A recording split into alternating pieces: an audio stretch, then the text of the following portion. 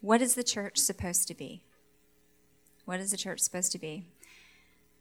We can go directly to the book of Acts for instruction on what the church is supposed to be and what the church is supposed to do. So let's go back to that and see what we're supposed to be doing and see how we line up, as Davey said. Starting in chapter 1, in verse 3, this is after Jesus had been crucified and had risen from the dead and had appeared to his disciples. During the 40 days after his crucifixion, he appeared to the apostles from time to time, and he proved to them in many ways that he was actually alive, and he talked to them about the kingdom of God. Once when he was eating with them, he commanded them, "Do not leave Jerusalem until the Father sends you the gift he promised, as I told you before. John baptized with water, but in just a few days you will be baptized with the Holy Spirit." So when the apostles were with Jesus, they kept asking him, "Lord, has the time come for you to free Israel and restore our kingdom?" Jesus replied, "The Father alone has the authority to set those dates and times. They're not for you to know. But you will receive power when the Holy Spirit comes upon you, and you will be my witnesses, telling people about me everywhere, in Jerusalem, throughout Judea, in Samaria, and to the ends of the earth."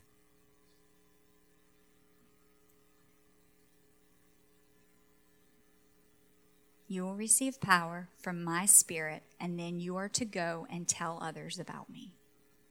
Okay? Moving on to chapter 2. The Holy Spirit comes. Starting in verse 1. On the day of Pentecost, all the believers were meeting together in one place. Suddenly there was a sound from heaven, like the roaring of a mighty windstorm, and it filled the house where they were sitting. Then what looked like flames or tongues of fire appeared and settled on each of them.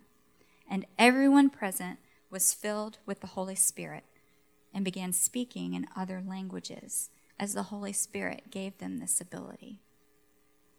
In this verse, what it's referring to, these people literally spoke in other languages, enabling them to communicate with people that didn't speak their language. And I think about that today, and I think about the different people that have come through here. And I might not be able to speak Davey's language. I might not be able to speak Liz's language when she came through, but the Holy Spirit can. You know, it's kind of like when you sit in a sermon and you hear one thing and someone else hears something different. The Holy Spirit is speaking to each person according to what they need to hear through the one that's speaking. That's what this reminds me of. So that initial body of believers was filled with the Holy Spirit. Moving on to still in chapter 2, verse 14. They're filled with the Holy Spirit now. They start to do what Jesus said and preach to the people and tell the people about Jesus. Then Peter stepped forward with the 11 other apostles and shouted to the crowd, "Listen carefully, all of you, fellow Jews and residents of Jerusalem. Make no mistake about this. These people are not drunk." People thought they were, because they're filled with the Holy Spirit, and people were saying, "What is it? These people they got to be drunk. They're acting so crazy." These people are not drunk, as some of you are assuming. 9 o'clock in the morning is much too early for that. No, what you see was predicted long ago by the prophet Joel. Joel prophesied this: "In the last days, God says, I will pour out my Spirit upon all people. Your sons and daughters will prophesy. Your young men will see visions. Your old men will dream dreams. In those days, I will pour out my Spirit, even on my servants, men and women alike, and they will prophesy. And I will cause wonders in the heavens above and signs on the earth below, blood and fire and clouds of smoke. The sun will become dark and the moon will turn blood red before that great and glorious day of the Lord arrives. But everyone who calls on the name of the Lord will be saved." And so the people are listening to this.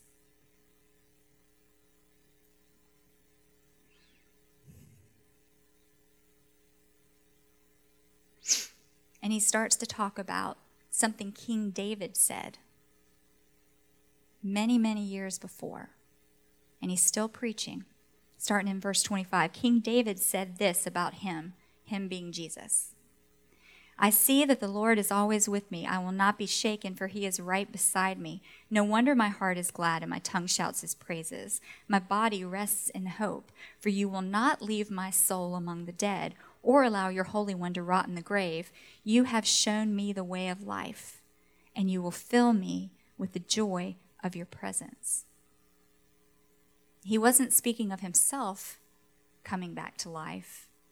When he died, he was buried, and he's still in the grave, which Peter goes on to continue to teach that. He was prophesying about Jesus. So Peter's laying out this evidence to the people that are listening as he's filled with the Holy Spirit. Verse 36, so let everyone in Israel know for certain that God has made this Jesus, whom you crucified, to be both Lord and Messiah. Peter's words pierced their hearts. And they said to him and to the other apostles, brothers, what should we do? And Peter replied, each of you must repent of your sins, turn to God, and be baptized in the name of Jesus Christ to show that you have received forgiveness for your sins. Then you will receive the gift of the Holy Spirit. This promise is to you and to your children and even to the Gentiles, all of whom have been called by the Lord our God. Then Peter continued preaching for a long time, strongly urging all his listeners, save yourselves from this crooked generation. Those who believed what Peter said were baptized and added to the church that day, about 3,000 in all. All the believers devoted themselves to the apostles' teaching, to fellowship, to sharing in meals, including the Lord's Supper, and to prayer. Does that sound like us? I mean, we come and listen. We come most Sundays, you know. We don't have any problem getting together and hanging out together. We like gathering. We like to eat. We're having our Thanksgiving meal in a couple weeks. We celebrate communion. We partake in the elements on the first Sunday of every month. And to prayer. And to prayer. Let's look at verse 46. They worshiped together at the temple each day, met in homes for the Lord's Supper, and shared their meals with great joy and generosity, all the while praising God and enjoying the goodwill of all the people. And each day the Lord added to their fellowship those who were being saved. Each day they were praying at the temple. Each day they were praying. Why do you think they gathered every day to pray?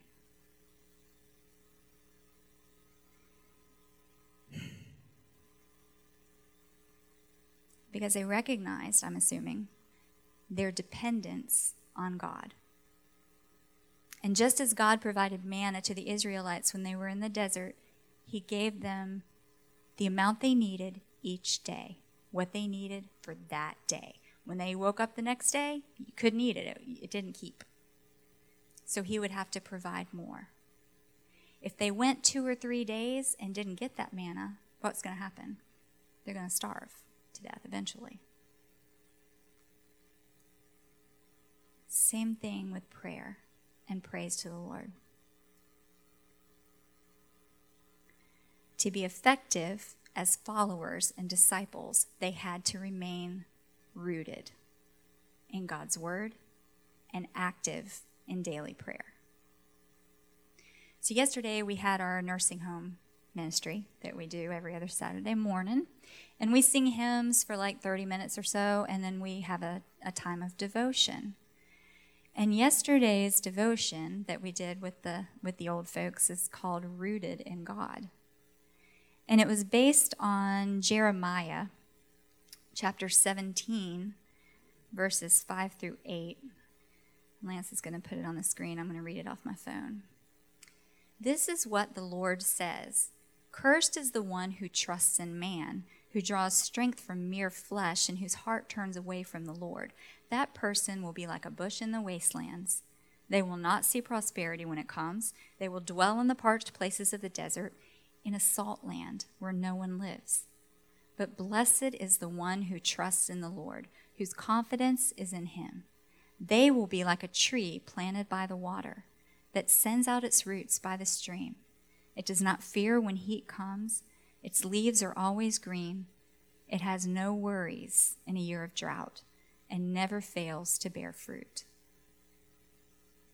I'm going to read the devotion. When friends moved into a new home, they planted wisteria near their fence and looked forward to the lavender blossom that would appear after 5 years of growth. Over 2 decades, they enjoyed this plant, carefully pruning and tending it, but suddenly the wisteria died. For their neighbors had poured some weed killer by the other side of the fence, and the poison had seeped into the wisteria's roots, and the tree perished. Or so my friends thought. To their surprise, the following year, some shoots came through the ground. We see the image of trees flourishing and perishing when the prophet Jeremiah relates them to God's people who either trust in the Lord or ignore his ways. Those who follow God will send their roots into soil nor water and will bear fruit. But those who follow their own hearts will be like a bush in the desert. The prophet yearns that God's people would rely on the true and living God, and that they would be a tree planted by the water. The illustration is perfect for a church that's new and starting to grow, but it's also perfect for an individual person. And we as individuals make up the church. And if we're not staying rooted and we're not staying connected when we're away from here, we're exposing ourselves to the weed killer, if you will, to poison. And I challenge each of you to think to yourself, what is my poison? What is my weed killer? I leave here today and I go home for a few days, and I'm coming off a Sunday, so I may get up and have a great quiet time tomorrow and pray and have devotion with God and listen to K-Love on the way to work or whatever. And then something happens at work and I get frustrated and I come home and I'm mad and I'm in a bad mood and I go to bed, and the next day I might get up and not do any of those things. And the next day I might do it, not do it again. What are the things that start to creep around me, that start to seep into my spirit, that separate me from God and cause me as an individual not to grow and flourish, not to be able to radiate God's light to others, and then filter back here on Sundays? Do you know what I'm saying? What is your poison? It could be an addiction. Could be an anger problem, could be apathy, could be laziness, it could be lust. What is blocking you from effectiveness? What's holding back your growth? I'll share one quick example. I don't do much social media. I have Facebook. I post something maybe once a month if I'm doing good. But I do look at it because I like to see what everybody else is doing. I have an Instagram account on my phone. I downloaded it a couple years ago, and then I've never looked at it and forgot about it. Well, Shelby started getting on Instagram. So I've started getting on it more often so I can see what Shelby's up to and making sure everything's appropriate and whatnot. And yeah, I'm a typical mom. So anyway, I'm on Instagram the other day, and I'm watching, I'm looking at Shelby, but, I'm scrolling through because now I'm realizing, Instagram's kind of like Facebook. I can scroll through and see what everybody's doing. And I'm scrolling through, and I'm looking at pictures of people that I know, and then you can click on the person and pull up their Instagram page and see all their pictures because it's only pictures. Y'all all know this. And so I click on this one friend and I pull up her page and I'm scrolling through and there's some pictures of this friend and I'm like, oh. You know, I look at this picture and it's like something kind of didn't sit right. You know, it was like a shift in me when I looked at it. And I didn't really think anything of it at the time. I realize it now looking back, and I'll tell you why. So I got out of it, and I kept looking at other friends and whatever and moved on. The next day, I go onto my Instagram to see what Shelby's up to, and it pops up and it says, we have some videos and pictures you might be interested in. And Instagram was now Instaporn. It's my new name for Instagram. Because based on these pictures I had looked at of a friend, and this is a friend who's in a church, you know, who's involved in Bible study from time to time. Based on my looking at that friend's pictures, I guess, I'm now being recommended these other pictures of other people that I don't know, have no earthly idea who these people are, wearing next to nothing. You know, there's no nudity, but I mean, very provocative pictures now it's recommending these to me. And so, as a woman, you know, the challenge this presents to me may be slightly different than the challenge it presents to a man. I don't know. But it was a challenge to me because I'm sitting there and that shift I mentioned, it's there. It's like, what? And I've never struggled with porn. I've never had a problem with that, but now there's all that stuff. And I can just click and look and scroll, and it was just countless numbers of images I can look at. So if I'm a person that struggles with that kind of thing, if I did that on Thursday and I hadn't prayed since Sunday, what am I relying on to keep myself from clicking on those images and checking them out and starting to dwell on them? I'm relying on myself, my self-sufficiency, my strength, my inner strength and character, if you will. You know, so that's one side of it. The other side of it, I want to post some pictures of myself on Instagram. And I post pictures of myself on Facebook, and usually it's with Mally or whatever. But I'm going to post a picture of myself on Instagram, and it's Thursday, and I haven't been to church since Sunday. What filter's going through my mind when I go to take my selfie to put on there? Am I going to hold my phone right here with my sweater on and take my picture with my baby? Or am I going to hold my phone up here and pull my sweater down a little bit and try and look as cute is the word I'll use as I can? Lynn's constantly posting pictures from up here with his shirt pulled down. But do you see what I'm saying? Poison can very easily, and we don't have to get into a debate about, you know, well, women should be able to do whatever they want, you know, fine. And we can expect that. But if I'm prayed up, if I've prayed that day, and I'm trying with all my might to follow, to be a follower of Jesus, I'm going to think twice before I post that picture, before I take that picture. I'm going to think twice before I click on that image. I'm not going to be relying on myself. Depending on God daily protects our heart from poison. It all comes down to our heart. One of my favorite verses is Proverbs 3:23. Guard your heart above all else, for it determines the course of your life. And then it says, look straight ahead. Fix your eyes on what lies before you. Mark out a straight path for your feet. Stay on the safe path. Do not get sidetracked, keeping your feet from following evil. Daily time with the gardener keeps the poison away.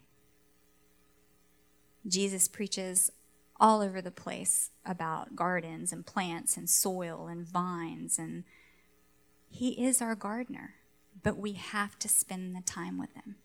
John 15, 5 through 8. Yes, I am the vine, you are the branches. Those who remain in me and I in them will produce much fruit. For apart from me, you can do nothing. Anyone who does not remain in me is thrown away like a useless branch and withers. Such branches are gathered into a pile to be burned. They've been killed by the poison. But if you remain in me and my words remain in you, you may ask for anything you want, and it will be granted. When you produce much fruit, you are my true disciples. This brings great glory to the Father. We've got to take the time to protect our hearts. It's time to do that. And as a church, we need to do that together. And in the days to come, we're going to be working on a new prayer ministry for our church. And don't worry, we're not going to say we got to meet here every day to pray together, as they did in Acts. But we're going to shoot to having somebody praying every day, intentionally, for our body of believers and for our church. Be looking for, in the weeks to come, a sign-up sheet, and be thinking about a day of the week that you can commit to being responsible for praying at your house, at your work, in your car, wherever. Ideally, 2 people per day that could even have a phone call at a convenient time and pray together for the needs of our church and for the people in our church, so that we can be a church that is praying to God daily, individually and corporately. Also, in the weeks to come, we're going to be launching a sermon series called What's Your Poison? And we're going to talk about the different things that people struggle with that can separate them from God. And it's going to be an opportunity for testimony. So be thinking about that. If you have something that either you're struggling with now or that you've struggled with in the past that you would be willing to share about, please contact me and let me know so we can schedule that. And you won't have to preach the whole message, just, a brief time of sharing. And hopefully we'll cover a different, a variety of things. And we can pray for each other.